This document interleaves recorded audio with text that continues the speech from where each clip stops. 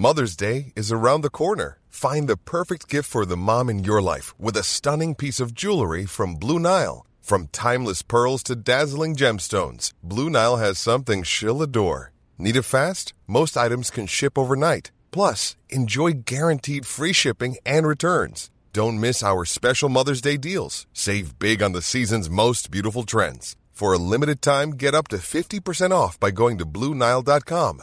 That's BlueNile.com. Even on a budget, quality is non-negotiable. That's why Quince is the place to score high-end essentials at 50 to 80% less than similar brands. Get your hands on buttery soft cashmere sweaters from just $60, Italian leather jackets, and so much more. And the best part about Quince, they exclusively partner with factories committed to safe, ethical, and responsible manufacturing. Elevate your style without the elevated price tag with Quince. Go to quince.com/upgrade for free shipping and 365-day returns.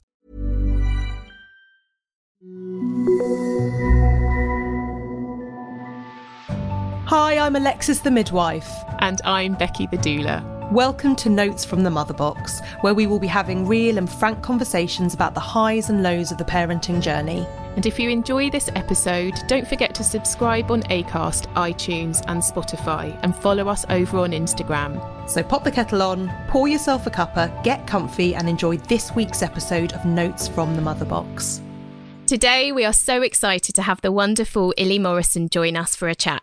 Illy is a mother, midwife, hypnobirthing teacher and positive birth advocate. Illy, thank you so much for joining us today. Alexis has been very excited to have another midwife on the show. Absolutely. Welcome to the show, Illy. Thank you so much. I'm going to kick off by just asking you, what led you to midwifery? Not getting into paediatric nursing. Which I didn't even really want to do. And probably like having to make a decision quite quickly as to what I wanted to do. So it was like, right, well, I got onto this access course and they're asking me what I want to do. Oh, crap. I want to be a midwife. It was like that. It really was like that. Yeah. Interesting. Yeah, it's not, you know, I always say to people, I'm so sorry, there's no romantic story of like wanting to deliver babies or anything like that. My love for the job sort of developed as I was in the job and then working. So it definitely wasn't even like something that I knew I really wanted to do. I did have, if I go through all the things that I wanted to be, they all had the same type of theme. They were sort of helping people, working with people, often more marginalised groups. And, you know, I was like, right, well, I'm going to work in women's prisons. I want to, you know, work with women who perhaps have been dealt some type of injustice, or I wanted to be a social worker or work with victims of domestic violence and things like that. So it all had very like sort of care provider themes, and midwifery just sort of, I guess, was like, okay, let's just give it a go and see how I go. And I know that sounds like such a thing to be like, oh, I just sort of said I'd do it and then I did it. And there are so many people that I know who are really struggling to get on the course and who have done every access course and done every voluntary thing and all of those things and are still not getting it. So don't get me wrong, I don't take it for granted how easy it is or how difficult it is. But I will say what's for you doesn't miss you. So I'm not going to apologise for that happening because it was clearly something that I was destined to be doing. So I was literally just thinking that as you were saying it, I was thinking, listening to all the things that you were interested in are the things that I would say, knowing you as a midwife now, make you such a brilliant midwife. So it's like it's already written sometimes, isn't it? Like you were probably always going to do that, just, you know, but by bringing all that other stuff to it, which is amazing. Yeah. So I've never been like particularly clinical. And I always say this to people, they're like, what do you mean? And I'm like, no, I love birth. I'm fascinated by it. But I'm like, my mentors would be like, Illy, can you stop talking to the patient and actually like midwife? And I'm like, oh yeah, I'm here to do a job. So I've always been more about like, I want to know you as an individual and I want to work with you, you know, long term. So I like sort of long term building relationships, which is probably why labour ward never worked for me. Illy, I'm exactly the same as you. So what happened is randomly, when I was at university, I did a degree before midwifery, and I was doing a women's studies course while I was on it. And I ended up doing my dissertation on why women are trafficked for prostitution in South Asia. It was quite a specific subject. How that brought me onto midwifery is so random, but it did. And interestingly, I ended up working for a specialist team, and I was up in London at a big trust in their case loading team for teenage pregnancy. And guess what? I ended up looking after quite a few girls, really sadly, from Asia who had been trafficked in for the sex industry. Yeah, and it kind of did a full loop. Yes. And it's so... I remember in those moments, it almost sent shiver up my spine, to be honest with you, because I was like, how has that come? That's full circles happened there. Yeah. For sure. I just think sometimes as well, like, it's sort of in the stars, you know, like people are positioned in places to lead them to what is sort of destined for them.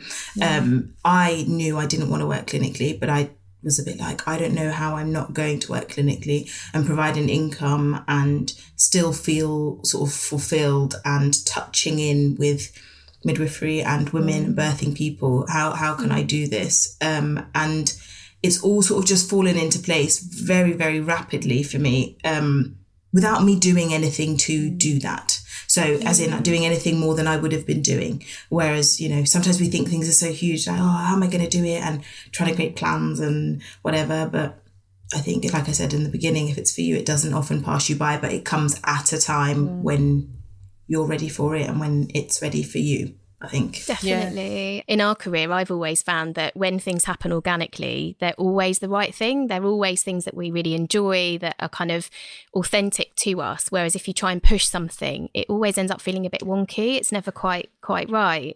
So we've learnt to just relax and with it. Do the work. Becky and I talk about this a lot because obviously I went through the route of midwifery. Becky's been a doula for the best part of 20 years. And actually Becky started doing midwifery and decided it wasn't for her and became a doula because of the clinical aspect. And that's the bureaucracy and the kind of like contemporaneous record keeping and, you know, all of that side of it, the guidelines and the protocols. The litigation. Like, totally. It was that thing of not being with women, you know, like being in a job where you're there to be with women, and then there's a massive barrier to being with women because there's all the rules and the regulations and the paperwork and the kind of and I just thought, actually, do you know what? I felt like I was able to really support and be with women a lot more in my body work and the doula work. So I mean, you know, we need amazing midwives out there, but for me, I just kind of I felt a bit like, oh, it's not what I wanted to do eventually. It's funny because I have seen people say, oh, why aren't you working clinically anymore? Or I'm sure you're amazing. And it's like, unfortunately, I can't be amazing in that situation. And I recognised that quite early, that it's a disservice to women and birthing people if you aren't able to work at full capacity. And it's not for you to sit there and explain to them, well, I've got to do all your notes and I've got to worry about this and I've got to do this and I've got to do this. They don't, in that moment, they don't care. But what they do notice is when you're not giving your all, or when you're not able to, or when you're in and out of the room or constantly writing your notes. And those are the things that are noticed. And it's like, right, well, actually, I never came into this to do that. And that is not against anyone who is doing that, because we know the system. The three of us know what it is. So, you know, but I think when you aren't able to practice in the way that you want to for everyone's safety and well-being, it's probably best to try and just like rejig it a little bit. We're adaptable, you know, and we make it work however we can. There's a role for everyone as well. And I think that and I'm sure you found this, Illy, that there's a lot of midwives who absolutely their comfort zone and their safe place is being on the label. They love that. They love the regulation. You say to them home birth and they go, Totally. Totally. So I think it's about just recognising this is because I was always, again, similarly to you, I was like, community is my place. It's my home. Community midwife role is where I feel so sort of comfortable.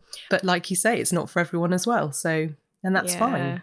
So Illy, Lex and I always end up over a cuppa sharing birth stories because there are just so many over the years that you know, and it's always nice to chat to another birth worker. What's your funniest birth moment to date? Like, have you got any funny birth stories, any funny things that happened?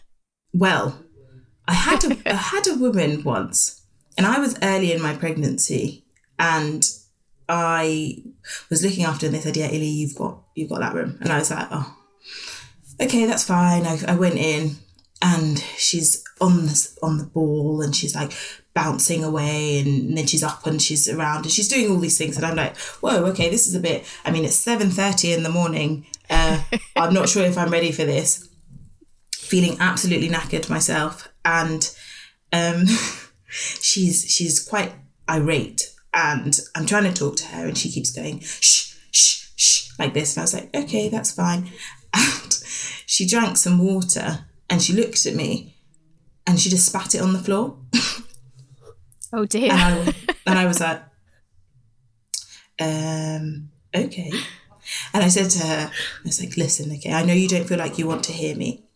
I'm not going to clean that up. I was like, I'm pregnant myself, and to be honest, I don't really feel like getting down on the floor and cleaning that up. And she said, I'm not going to clean it up. I was like, oh, well now what do we do? And she was like, well, and trying to argue with me. And I'm thinking, oh my God, I feel like I've got a kid. And I was like, well, you know what might happen? Thinking, gosh, she's, I said, what might happen is you might slip on that ball, and then you'll end up on the floor, and then we're all going to be in trouble. And what did she do? She cleaned it up. And she never spat again. And I was like, you're not in the throes of labour to the point where you are like completely out of control. You are having a conversation with me right now, and I have every sense of compassion for you, but you've purposely spat that water on the floor thinking that I'm here to clean it up. Wowzers. And I'm not. It was just so bizarre. It was such a bizarre thing to do. It was sort of like testing boundaries, let me see what I can do. Yeah. If, if you're going to just clean up behind me, or if you're not. And the rest of that labour, she was just like on it. And we had this great relationship. I think it was because we'd we'd set the tone. It's like, we're here together to get through this. But I'm not going to be taken for a bit of an idiot. Definitely. God, that's so tricky, because I find like when you're a doula, you work with couples from about 5-6 months, and you do planning and prep, and you have, you meet up a couple of times. And so you already know them before they go into labour. And I'm always slightly in awe of midwives, because you have to walk in and quickly establish a relationship with a complete stranger and scoop them up and hold them and, show compassion. And particularly if they're acting out like that, that's a very, like, you've got to dig deep, haven't you, to do that? And I think it's just like really finding a balance, because you also don't want to be mean or create a distrust or it's really striking a bit of, I was thinking, how far am I going to take this? Because eventually one of us is going to have to clean up the water. So I've got to figure it out, how to make sure that I'm not essentially creating a horrible space for this person and, making her not want to be with me. And I think it's really difficult to do. And there's some people that you just aren't going to gel with. Like, it does not matter. Do what you do. It is just like, nah, we don't vibe. And then it just becomes like a bit robotic. You're like, all right, fine, let's just get this done. I'm just going to have to. And that's okay. It's not a big deal. It can make for a really long shift, as I'm sure Alexis knows. But like, I guess you've got that nice sort of continuity aspect of it, where from the first meeting if you're not going to gel. But like with us, it can be complicated. And also, really, don't you think, and we'll talk about this more as we, over the course of this episode, but I always say when I'm teaching antenatal classes to the women and their partners, if you don't gel with your midwife, get one of you go to the nurse's station, the partner, if you're able to. I think there's a thought that you're sort of stuck with one person and that's the only way it can be. But actually, we're all different human beings. And sometimes, like you say, you just don't like vibe with each other. It just doesn't, it's not a good fit. And actually, the birth of a woman is too important to just be polite and sit back and go, well, the next 12 hours are going to be hideous, aren't they? And I aside think from anything that's going on. Our time, like, you have to value your own time and the energy that you put out. And as you know, this is a job that you take home. So equally, why should you have to have a really crappy 12 hours? I've had someone say that they didn't want me looking after them because I was black. And I was like, oh, thank God. thank you for being really clear about that, because I'd rather not expel my energy on someone who is racist. So as long as we're clear on that, that's fine. You can have someone else. And I remember one of the other girls saying, no, well, they should have to stick with you. I said, why should I have to be going through that? Yes. Yeah, I was going to say that's harder for you, isn't it? Like, in a way, like, no, thank you. So it's like, do you know what? It's for the best that we just give them what they want, because their birth is important. You know, it's sad that those are the things that they'll pass on to their children and all the rest of it, and that's their mentality. But it isn't for me to, in this sort of vulnerable moment, to try and like make her not racist. Like, that's not my job. Or to take any abuse from someone who doesn't respect me in any way, shape or form. So I think it's such a two-way street, and we, in that sort of NHS martyrdom way, we don't recognise that. Like, our well-being is really valid and really important, as well as the people that we're looking after. And so, you know, if it's not gelling for either of you, you can say as well to the midwife in charge, do you know what? Is there anyone else that could take over that room? Because actually I feel like we're not creating a really good atmosphere. And we know what happens when women are in negative spaces trying to give birth. Yeah. It really doesn't work very well. So, you know, it's just important to preserve our own energy and well-being as well. It's interesting because every time you talk about maternal burnout, and I know that this is something that Becky and I love that you discuss, and I think it's so, so important, but there is a little selfish midwife on my shoulder who's obviously, you know, been with me over the last, I went into midwifery in 2004, who says, oh my gosh, everything you're saying relates to midwifery burnout as well. It's well documented. What a strange thing that something so nurturing can be, you know, something that can be so draining of energy. Like, it shouldn't feel like that. I feel like we're getting something wrong with that. 100%. Yeah. And the system is broken. The system is broken. This is from someone who's been in the system, and, you know, as a patient and as a worker, the system isn't working. And it needs complete rejigging. I think we move further and further away from being with women and birthing people, and further into the bureaucracy of it and the legality of it. And it's really a shame. And I know that a lot of trusts are trying to move towards a sort of more woman and birthing person-centred approach. But again, they're just met with constant bureaucratic nonsense. So, you know, continuity of care teams, they work, but then you can only do it to this, and it only means this, and only this person can be involved, and only, you know.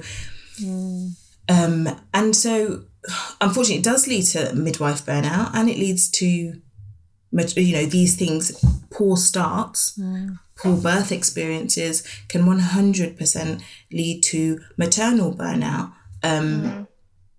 You know, a lot of it is related. You know, and I always think sort of the secret of the end is in the beginning type thing. You know, we should start well. You should start birth well. You should start pregnancy well. And, you know, in whatever way we can facilitate that.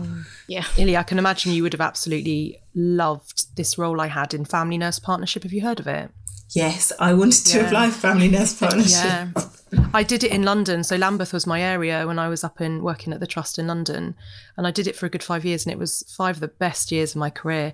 And the reason why you're just speaking to me so much of the words you're saying is I booked the girls at 12 weeks, and then I worked with them until the babies were 2 years old. And for 2.5 years, I did home visits every 2 weeks to see them. But isn't that what all women should have? That's what we should, You know, it kind of, you know, it's amazing that, I mean, you know, don't get me wrong, it's absolutely amazing that those girls had that. But I just think that is the best model of maternity care that we can ever produce, you know, it's amazing. It was absolutely brilliant. And I'll say, when I had my own kids, I thought, where's my family nurse?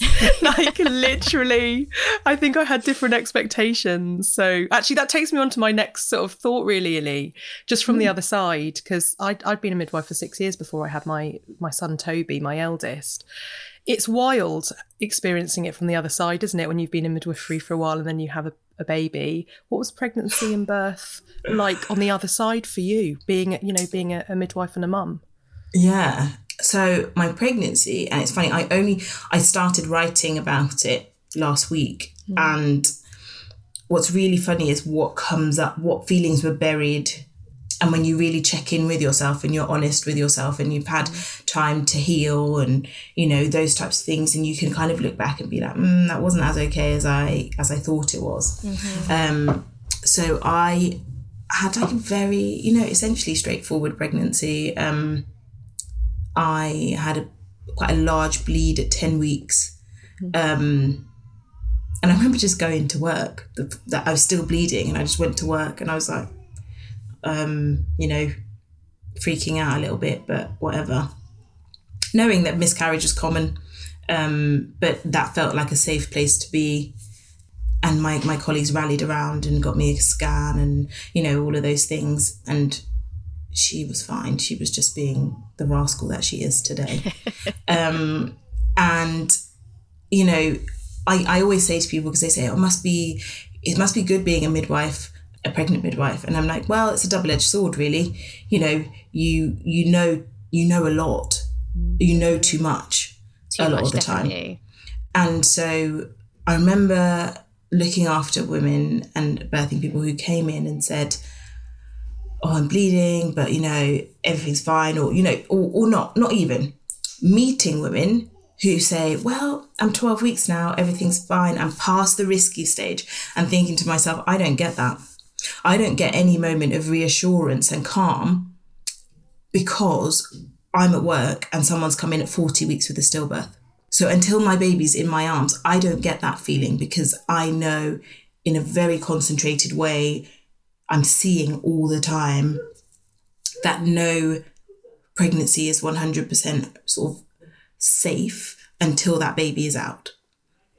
So, you know, I told people from like 6 weeks, because I thought, well, it could happen at any time. There's no 12-week special time for me.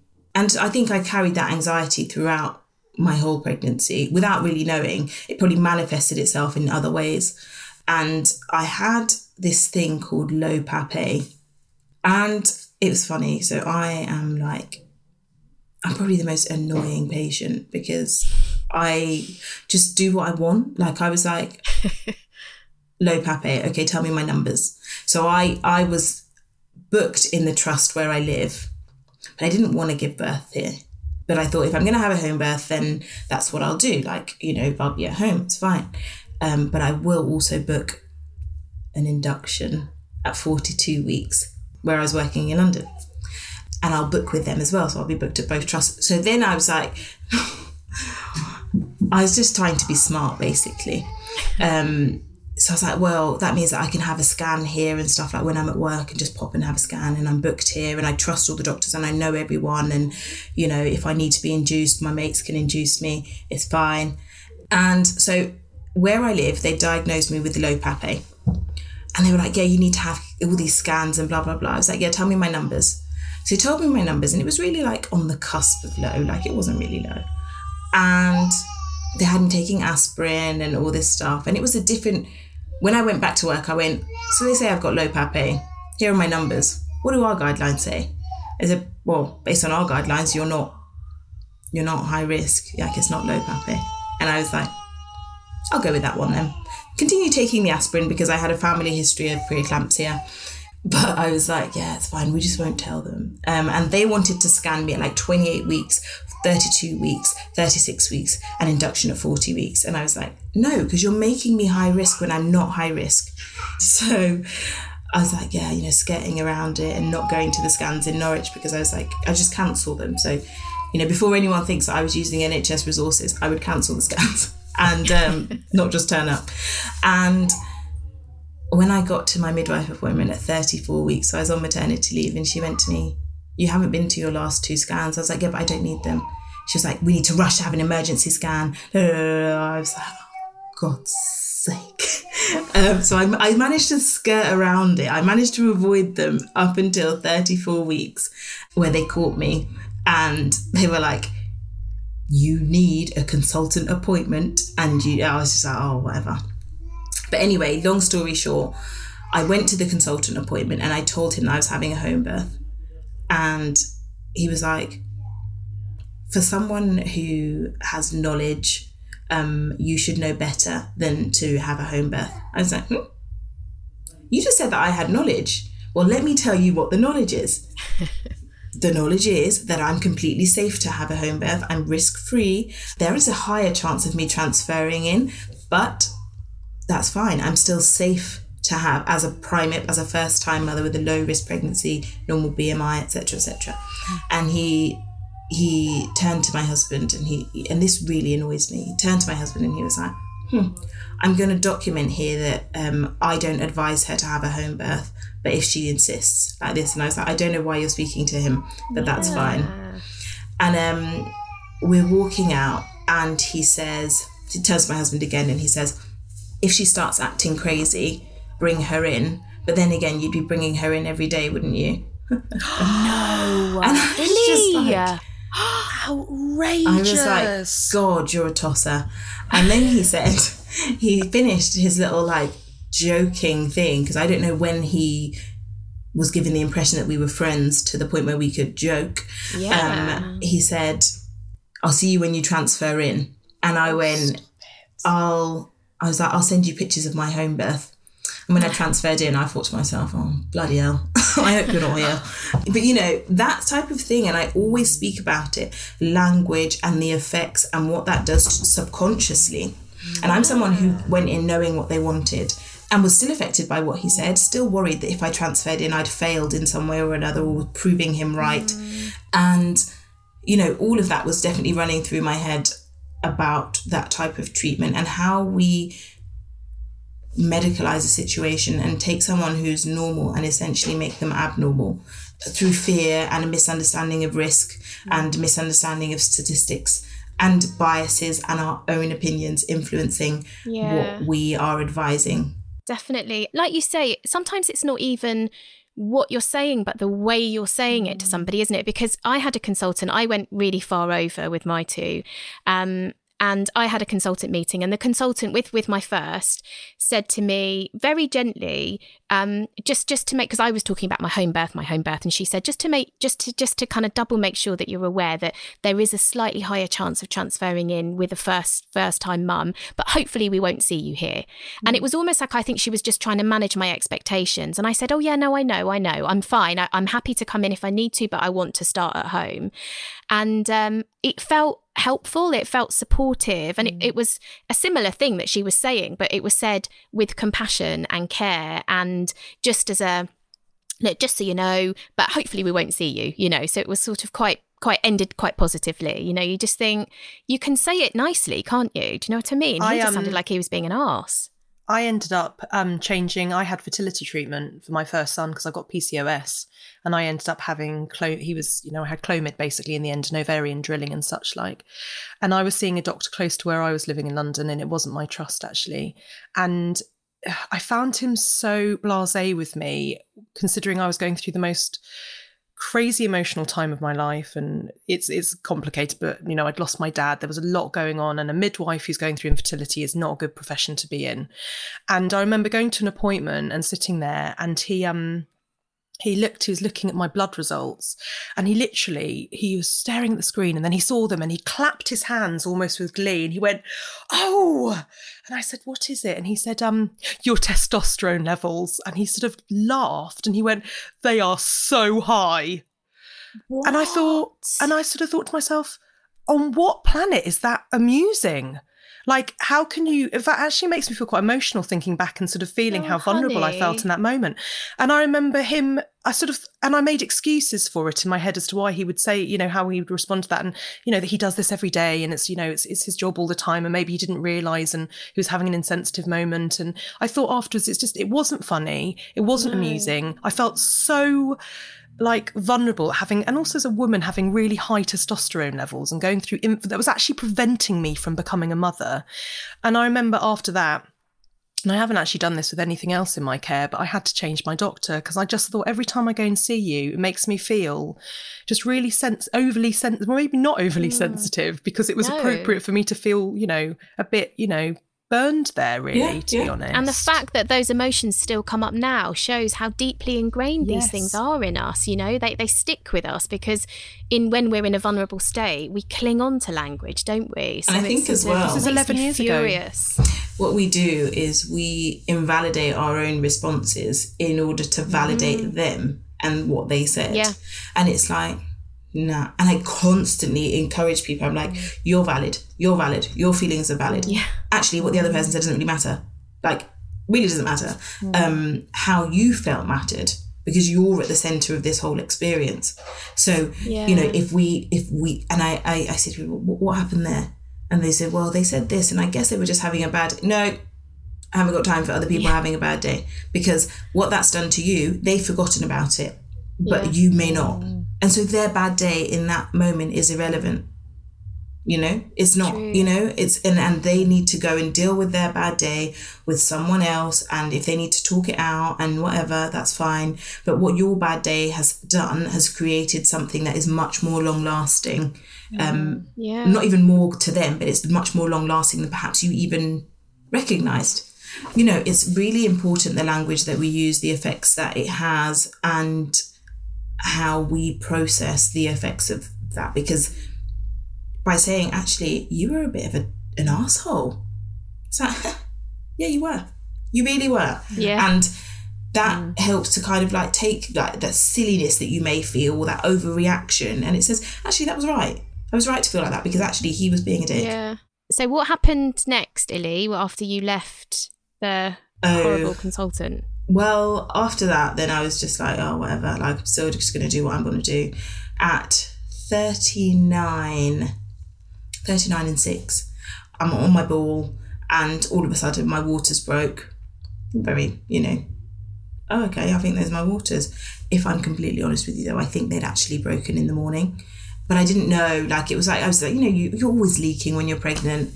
And I remember messaging my friend being like, I just don't know if these are waters or if it's discharge. But anyway, everything feels fine. She's moving. It's fine. There's not lots. So it probably wasn't. I don't know. Anyway, got the gush in the evening.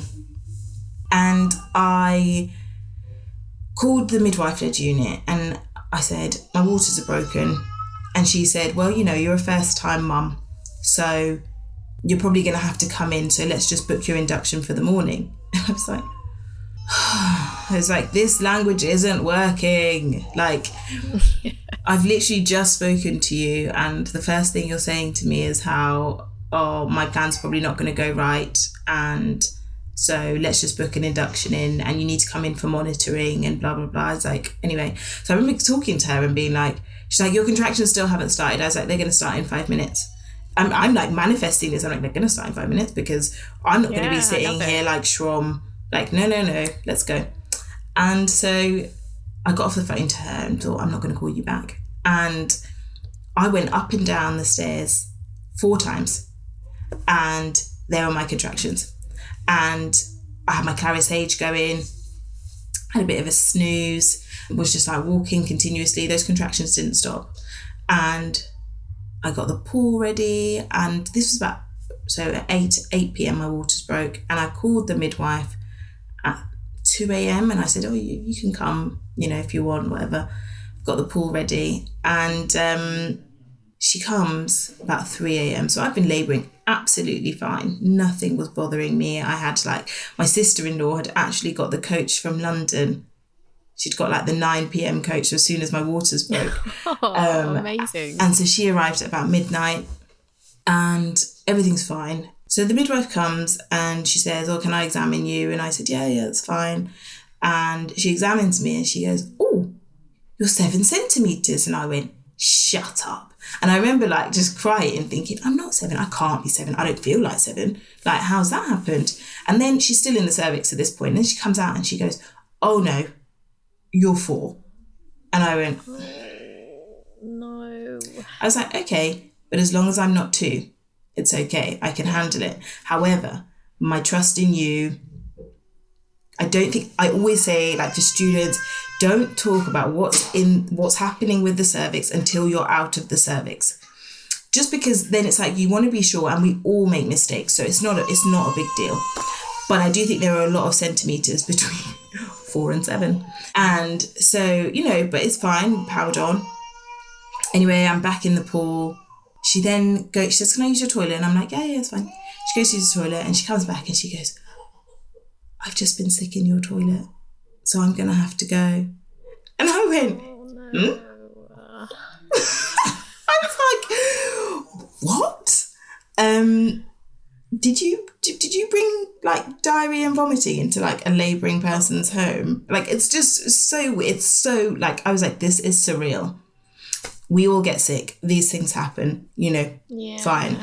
But now I'm just like, yeah, me and you, it's not really working out, hun. Yeah, it's fine. And they said, she said she called her boss or whatever. She said, would you mind transferring in? And I was like, no, I'm not transferring in. I'm not progressing that rapidly that by the morning the other team won't be here. So we've only got one midwife to come out to. I said, it's fine. I don't need more than one midwife. Like, everything is fine. Please don't make me move from my home to, the midwife-led unit. And at this point, I'm trying to claw back at a bit of like good feeling. And she's like, okay, I'll speak to my boss, whatever. Anyway, so she then says someone's coming out. And the woman that came out was just not nice. Like, as in just really hacked off at having to have come. She walked into my house and, the first thing she was like, whoa, there are a lot of you here. And I'm like, okay. And then she said, because I'm thinking this is my home, I can have whoever I want here. If they're getting in your way or whatever, then you can speak to us. We're normal, we're kind of like ordinary people who understand what the situation is. So if there's a problem, then that's fine, but your comment was unnecessary. And she tries to go out of the room to hand over. And I said, oh, you can hand over here. You're only speaking about me. Like, it's fine. And she rolled her eyes at me and I'm thinking, this is so weird. And she didn't introduce herself to anyone. It was all like a really bizarre situation. All those things that we are taught not to do, she was doing them.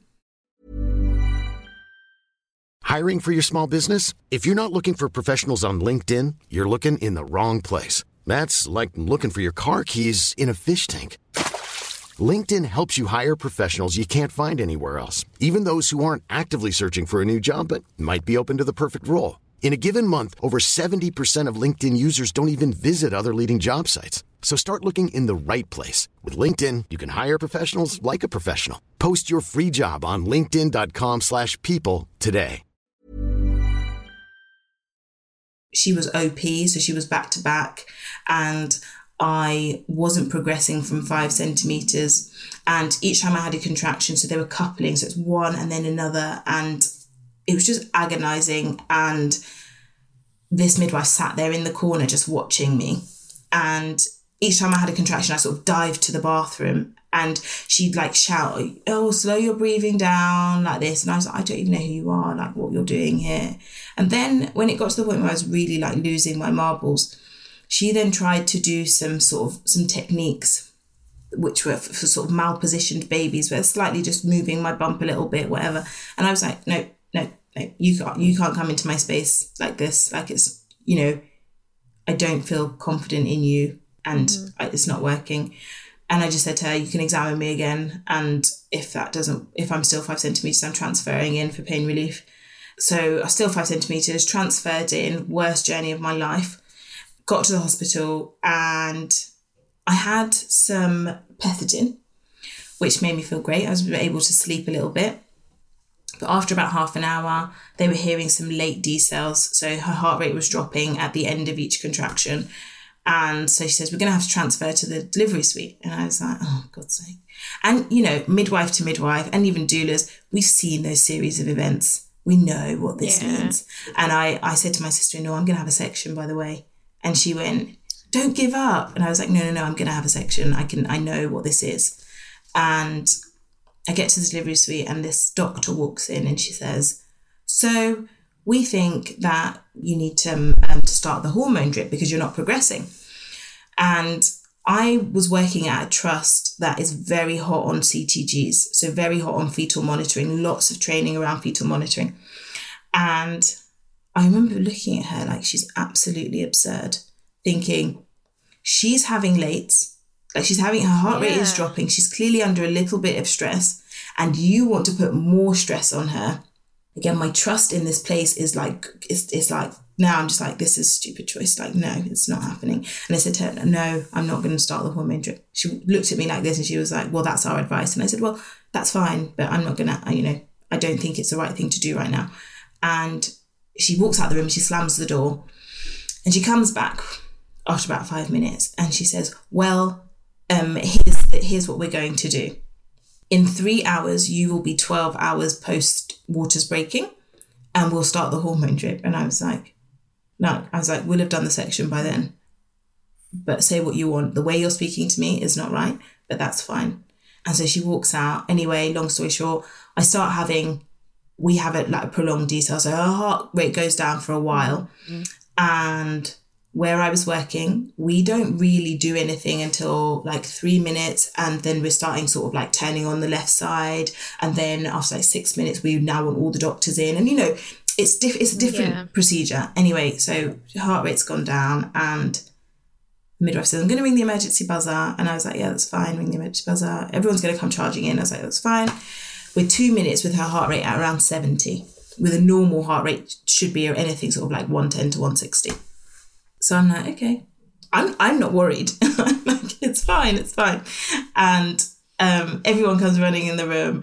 And I remember this guy putting a cannula in my arm, like in the crease of my elbow, and there's blood going everywhere. And I was just looking at him like he was ridiculous, thinking, why? What are you doing? One, as midwife, I'm going, why wasn't I cannulated before? Why have I got no fluids up? Why are you trying to put this in the crook of my elbow? Like, what are you doing? And he's like freaking out because blood's going everywhere. I think he was quite junior and he was just like, man, she's looking at me like I don't know what I'm doing. And the doctor rushes in and he goes, category 1 section. And I was like, shut up. I was like, you're not putting me to sleep. Like, it's not happening. Because obviously that means that my husband couldn't be with me. I was like, I'm not going from home birth to general anaesthetic cesarean. No. And I remember saying to them, I was like, no. I said, no, it's not happening. Her heart rate's going to come back up. It's going to come back up. And they're like, because obviously from a physiological point of view, it's like, heart rates don't just sink to the floor and that's it. Like you would have had like warnings and they do recover and they go down and they recover. It's not that immediate thing. And knowing that in other trusts they did other protocols, I was like, no, like give it a minute. We're on 3 minutes here. Like give her a second. And lo and behold, her heart rate starts coming back up at 4 minutes. And I was like, we can do a Cat 2 section. You can do a cesarean section. I'm not going to fight you, but I'm not going to be asleep. Yeah. I had to take some type of control back. I'm like, you guys have taken the piss long enough. Like I need to be able to assert myself in some way, shape or form. But it wasn't at risk to my child. I knew what was happening. Yeah. But I just thought I can't have this experience completely taken out of my hands in this way. But Ilya, that must have been so scary for you because you're like the bit of the brain that we need to be in is that kind of primal back brain that isn't logical thinking. It isn't navigating big situations and trying to kind of or even telling people what the right protocol should be to use. Do you know what I mean? So you really weren't held, were you, in as a birthing woman needs to be, so that you're not having to kind of, be in that logical part. You didn't get to kind of just. I think the whole thing felt so unsafe that I had to. I was like, I know why I'm not progressing. Obviously, she was also asynclitic. If I'm completely honest with you, I don't think that could she have been a vaginal birth? Maybe. But I think I was probably always destined to have a cesarean. Like, that doesn't really bother me at all. But I think the whole thing could have been managed much better, where I just kind of was like, okay, this is like the natural progression of things. This is okay. Rather than really feeling like I had to watch who was looking after me because I didn't trust what they were doing. And, it just felt a little bit, I don't know, like it was so, and even like she wasn't born for another like hour and a half from the call. Oh, like there was like 5 failed attempts at putting in the spinal. This kind of stuff is traumatic. Like that, I'm contracting on the table and he still can't get the spinal in. I'm not sort of like, there's no reason for that to not be happening. 5 times is a lot. And to this day, I have issues in my back from the spinal. And lying there on the table thinking, and I remember thinking, see, you were going to do a GA section, but actually she's fine, isn't she? An hour and a half later, she's still fine.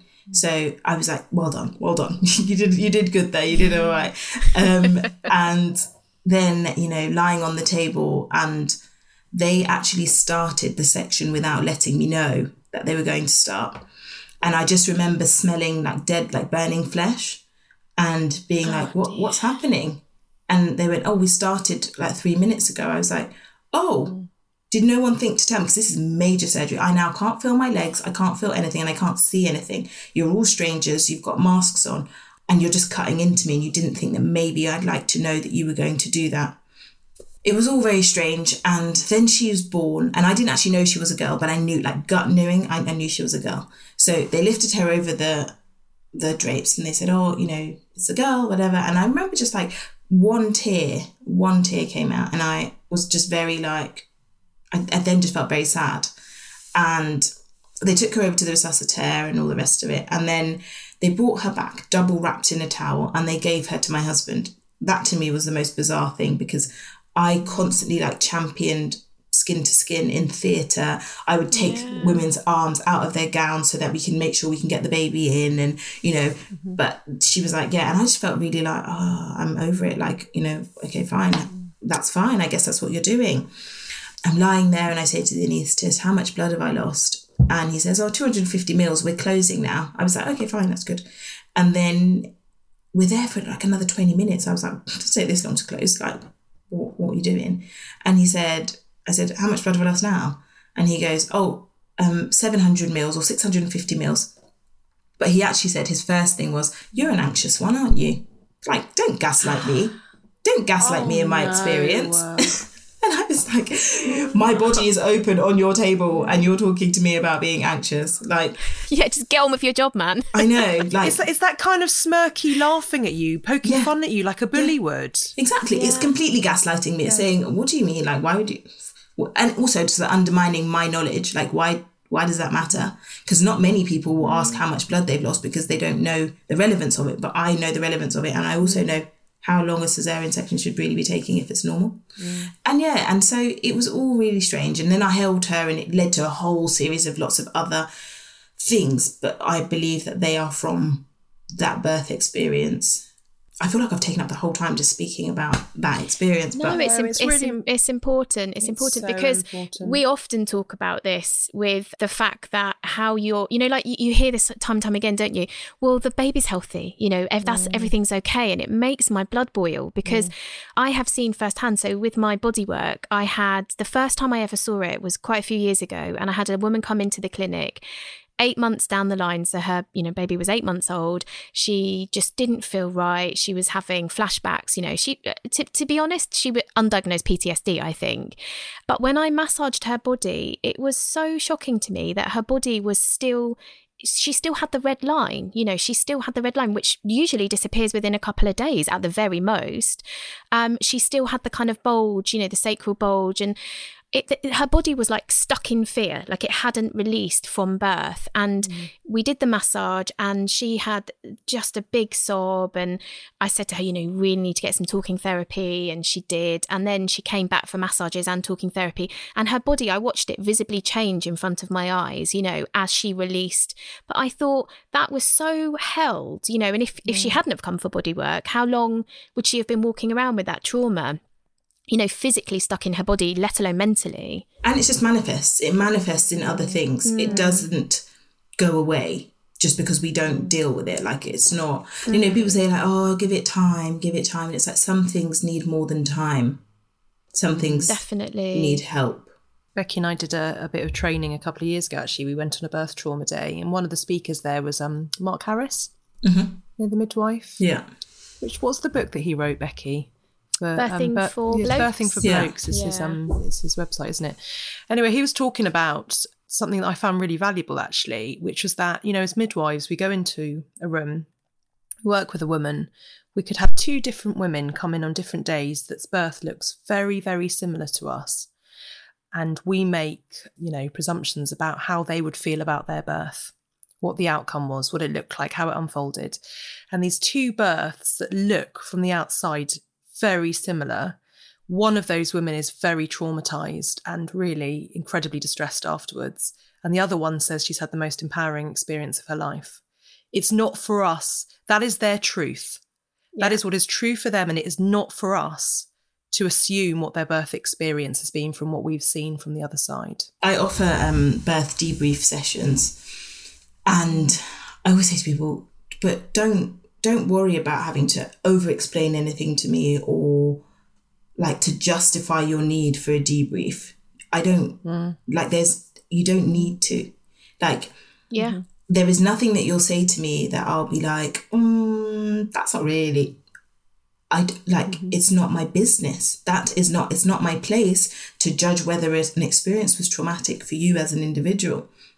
But also what we do is, if we had a patient or something who'd lost 2 litres of blood and all of this stuff, we'd offer a debrief. We say, we do have this service.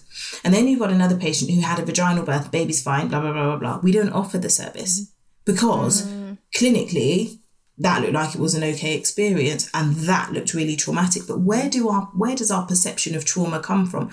Or our own biases, our own stereotypes, our own sort of life experiences. And so we determine whether or not we think that was traumatic, rather than saying to the person, well, how was that for you?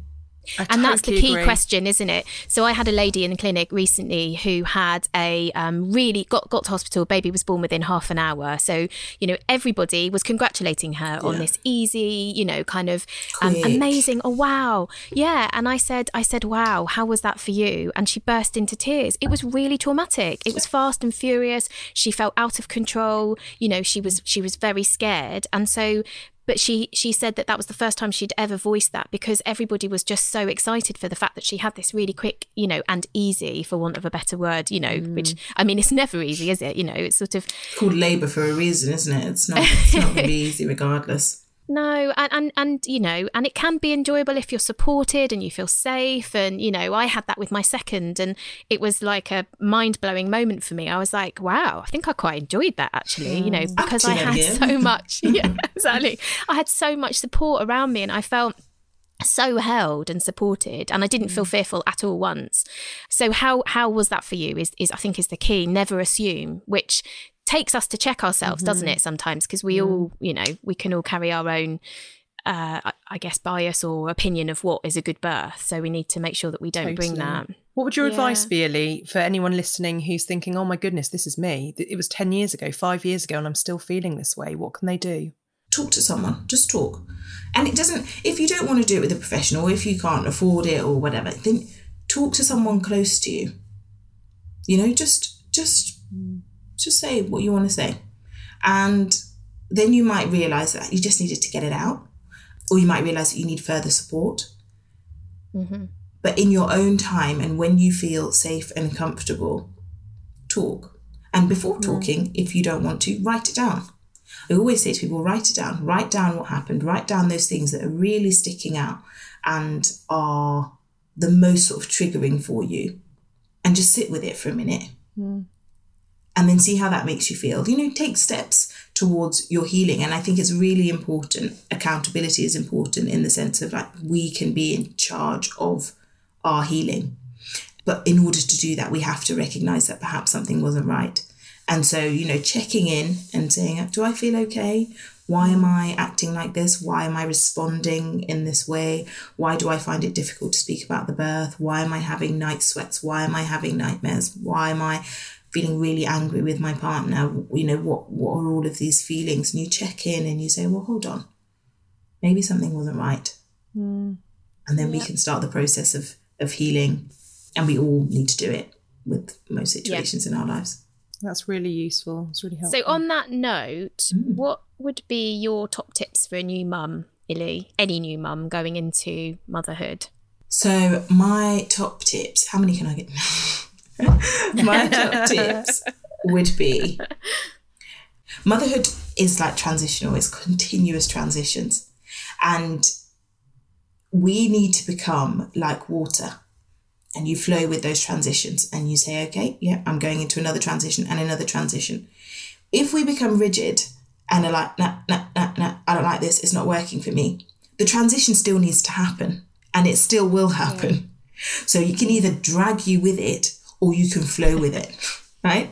So that's I like that, a good analogy. all of those transitions, like, God, that fourth trimester is completely transitional, and it's not going to be particularly easy. I'm not going to lie to you, but it is transitional. And by being transitional, it means it moves. So it won't always be like that. So that's the first one. And the second tip I'd say, the mother that says that she's really got it all together, in that moment, might actually have it all together. But there will come a time when she also won't. We can't keep it together forever. Like, these kids can be relentless. And so at that moment, it's like, okay, yeah, she's got it together, but I'm feeling like it's a bit difficult. Okay. I might find there will be another time when I find it easier and she may not find it as easy. Comparison is a thief of joy. So live in your moment, and whatever's happening with you, it does get better, it gets easier, it gets different, and you will be okay. Can I give one third one? Yeah, Yes. do. The third one is, it really is okay to not be okay. It's okay. There's no shame in it. We need to start normalizing our own responses to things and recognizing that they are valid. Admitting to yourself that you're not okay is probably the most empowering thing you will do in your motherhood journey, because it leads to seeking help and correcting perhaps mistakes or healing and overall better well-being. Those are my 3. Thank you, Ellie. That's lovely. You champion self-care, which you know is our jam, because we wrote 2 books on it. You wrote 2 frankly. books on it. And obviously it's completely to do with what you do as well, because it's all, it's pregnancy and it's postnatal. It's like maternity life. And I saw that you popped a post up the other day, which I really liked, saying that we have almost been sort of coerced into thinking about self-care as being this luxury thing. And it's actually about those little tiny moments. And one of the things I loved that you wrote down was, it's about having dinner in peace. Yeah. It's about, and it really can be a 5-minute unit of your day that you have cause over, that you have power over. Can you talk to us a little bit more about that? Okay, so self-care really bugs me when anything has been, it's normal. It's normal to look after yourself. It's really normal to prioritize yourself. Let's stop putting it up here as this unattainable, unachievable thing because you can't afford to go and get your nails done, or you can't afford to get your hair done, or you don't get to go on really nice holidays, or like your kid doesn't leave you for 3 minutes so that you can go and have a very long walk and get some fresh air. Like, this is, for some people, that doesn't happen. My daughter was in the sling for 9 months every day. Like, I didn't get that time. She napped in the sling, she fed in the sling, everything was in the sling. So for me, seeing other people being like, oh, finally, baby's on solids, I can get some real self-care, and I've gone out and I've gone shopping or I've whatever, and I'm thinking, oh, I can't even leave her for 2 seconds. And, this is obviously, social media has a real big effect on that, and how we perceive self-care and how we can show off about it, or, speak about it. Because it's not necessarily even showing off, it's just speaking about it, really. It's, sharing it if that's what you want to do. But the reality is, self-care is just that. It's caring for yourself, however you deem it to be, or in whatever way you deem it to be. And so actually having a hot cup of tea, that's a bloody luxury when you've got a baby. Like that is like, if I get up like 5 minutes before the baby, or 10 minutes before, and I can really just enjoy that moment and center my thoughts and prepare myself for the day. If I can eat by myself, or if I can come and record a podcast for an hour without a toddler at my feet, this for me is self-care. Speaking to adults, like, this is great. Like, and I think if we start to really normalize the tiny bits of self-care, we take the pressure off, and we encourage other people to seek self-care in whatever way they can that works with their life and their individual situations, rather than making it about luxury packages and, unaffordable things, or even things that don't suit you as a person. Like, I'm going to the hairdressers and just being like, why am I here?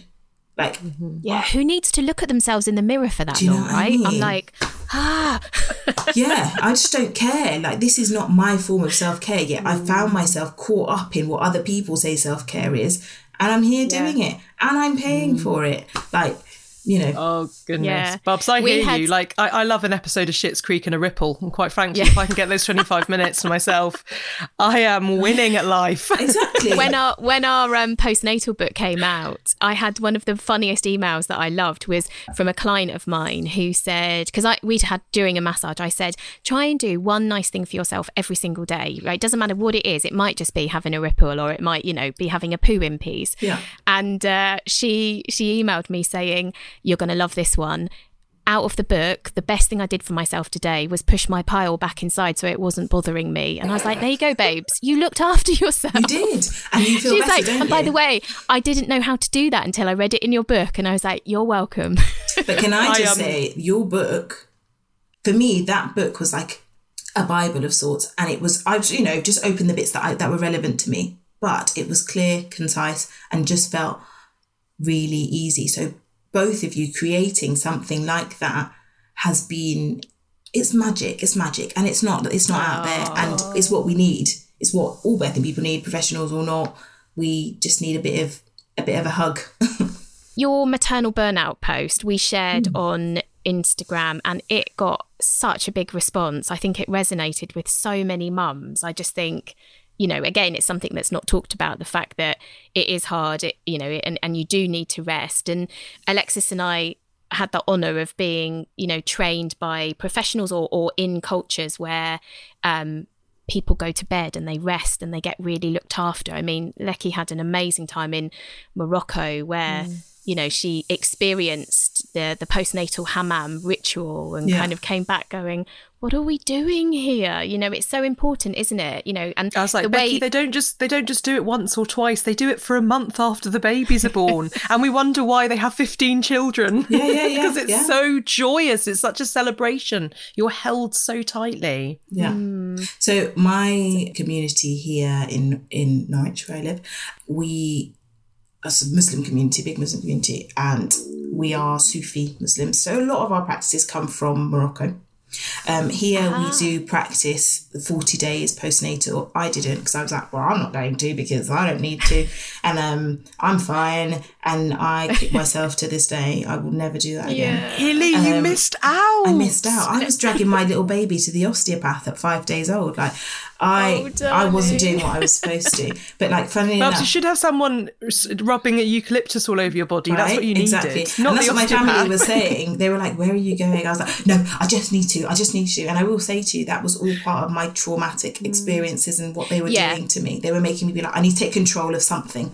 Yeah, you go into hypervigilance, don't you, when you're in trauma? Exactly. You kind of like, you need to be like on the whole time. Yeah, like, what's wrong with her? Why is she acting like this? I need to go get her fixed. And it was a lot like that. But today I am actually making dinner for someone who had a baby 2 weeks ago. The rota's gone round. It's my turn. So we are all filling her fridge for the next 6 weeks with meals for her and her family. And it is just nourishment and what we should be doing, for all birthing people in whatever way, shape or form we can. It doesn't have to be a meal if you can't cook a meal. But like, how about we stop buying babies' rattles and blankets and buy mothers, bath salts and buy them healing teas and, things like that instead. And so, Absolutely. I think all of these things would contribute towards less rates of maternal burnout. The thing about this Instagram page is obviously I didn't really start it for any reason other than to share my own experiences. And what it has done is it is really showing me what is lacking and what is needed. People are just really struggling, they're struggling. That post, the amount of people that were just underneath going, yep. And it was just, and I thought to myself, this is, we're getting it wrong. We're getting it wrong. What is it that we need to be doing? And I got some ideas, but who knows? I'm one person. I'm excited, Illy. You're see. one wonderful person. So let's see what happens. We love your pink squares because, we need more people educating more people, on Instagram. There's a lot of, it's a great platform if you have stuff to say, and we need people to kind of use that platform to kind of educate others. And we loved, your post on trying to make maternity care safer for Black birthing women. I mean, that's something we all, we know the statistics, right? And we all feel very passionate about it. And you and I, Illy, had this conversation already, that I found it ludicrous that my husband, who works for a film company, they have to do unconscious bias testing regularly. It's part of their thing. They do it once a year, and it flags up racism and genderism and ableism and all the things. And we all need to keep checking in with ourselves. We all need to make sure that things that we've been fed throughout the years that get deep rooted, that we unpick and we work on. And in the birth world, I never have had to do anything like that. Have you guys at all? No. It should be part of your training as a midwife. It should be. I set up the course, my masterclass, which is in a few weeks, because I'm like, gosh, okay, this isn't being offered for anyone, but no, you need it. You 100% need it. The statistic on Black maternal mortality is rising. Like, people aren't understanding. It is rising. It is not declining. It has risen since 1998, where it was at 3 times more, to 2018, 2019, to 5 times more. And we are heading towards 6 times more. Mm-hmm. What is going on? And where do we start with it? And there's a lot of talk and a lot of campaigns and things like that put a lot of the onus on the woman and the birthing person. And I don't think that's where it is. In fact, I know that's not where it is. No. And, I'm like, right, well, I'm not going to be blaming Black birthing people for their deaths. I'm not doing that. I can't participate in that. And nor am I going to keep shouting at them, say it louder, say it louder, say it louder. Having been working where women and birthing people are saying things louder, and we still do what we want. So it's not about saying it louder. That's not what it's about. It's about getting those people who are caring for them to understand their own behaviours. Because then that would really make a difference. They wouldn't have to say it so loud, Yeah. Why should you have to shout to be heard in such a vulnerable time? I think exactly as you were saying, I think go back to your training to be a midwife, your training to be a doctor, your training to be a nurse, you go into the hospital to be a healthcare assistant. And sort of before you even can face any clients or patients, we can't do that without our criminal records. I think we should also have to be able to show them our biased records as well. Yeah, definitely.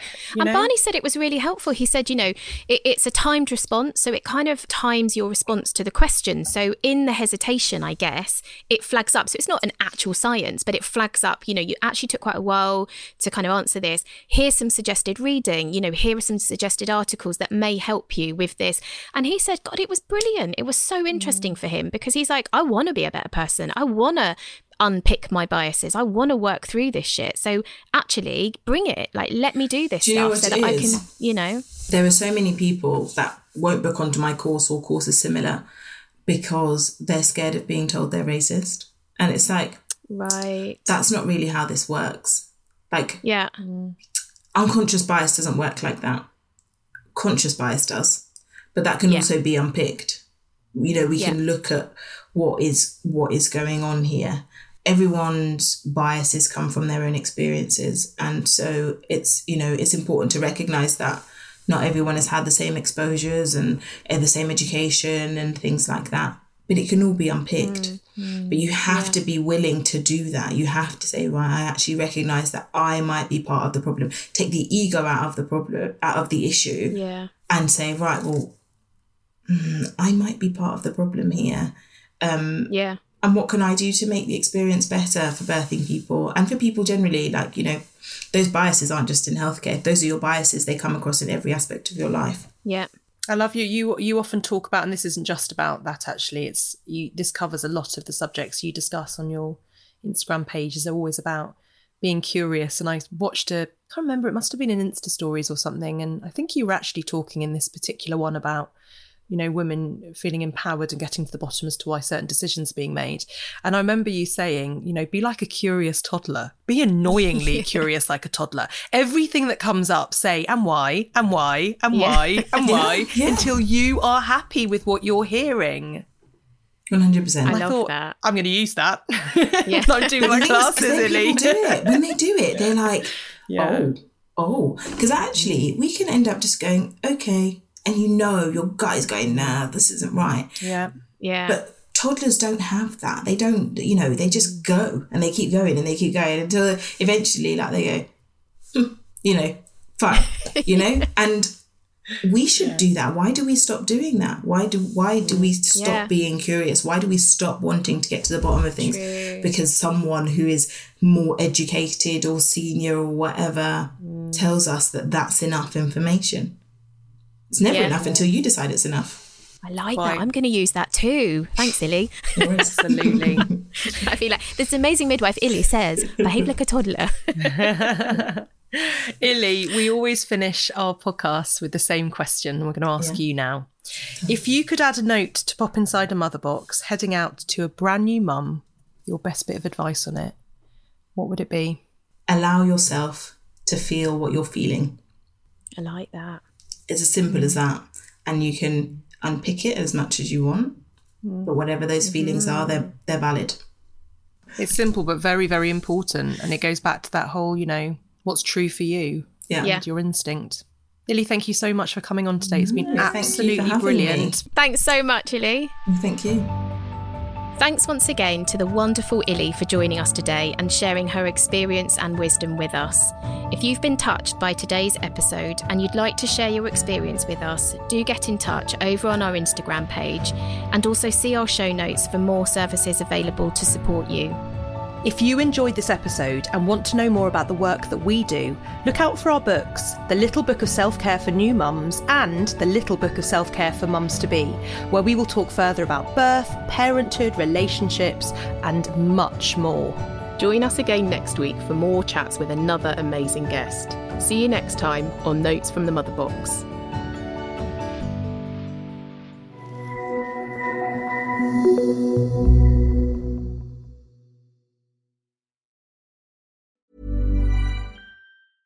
Want flexibility? Take yoga. Want flexibility with your health insurance? Check out United Healthcare Insurance Plans. Underwritten by Golden Rule Insurance Company, they offer flexible, budget-friendly medical, dental, and vision coverage that may be right for you. More at uh1.com. Hi, I'm Daniel, founder of Pretty Litter. Did you know cats tend to hide symptoms of sickness and pain? I learned this the hard way after losing my cat, Gingy. So I created Pretty Litter, a health monitoring litter that helps detect early signs of illness by changing colors, saving you money and potentially your cat's life. Pretty Litter is veterinarian developed, and it's the easiest way to keep tabs on your fur baby's health right at home. Go to prettylitter.com and use code ACAST for 20% off your first order and a free cat toy. Terms and conditions apply. See site for details. Hey, it's Paige DeSorbo from Giggly Squad. High quality fashion without the price tag. Say hello to Quince. I'm snagging high-end essentials like cozy cashmere sweaters, sleek leather jackets, fine jewelry, and so much more. With Quince being 50 to 80% less than similar brands.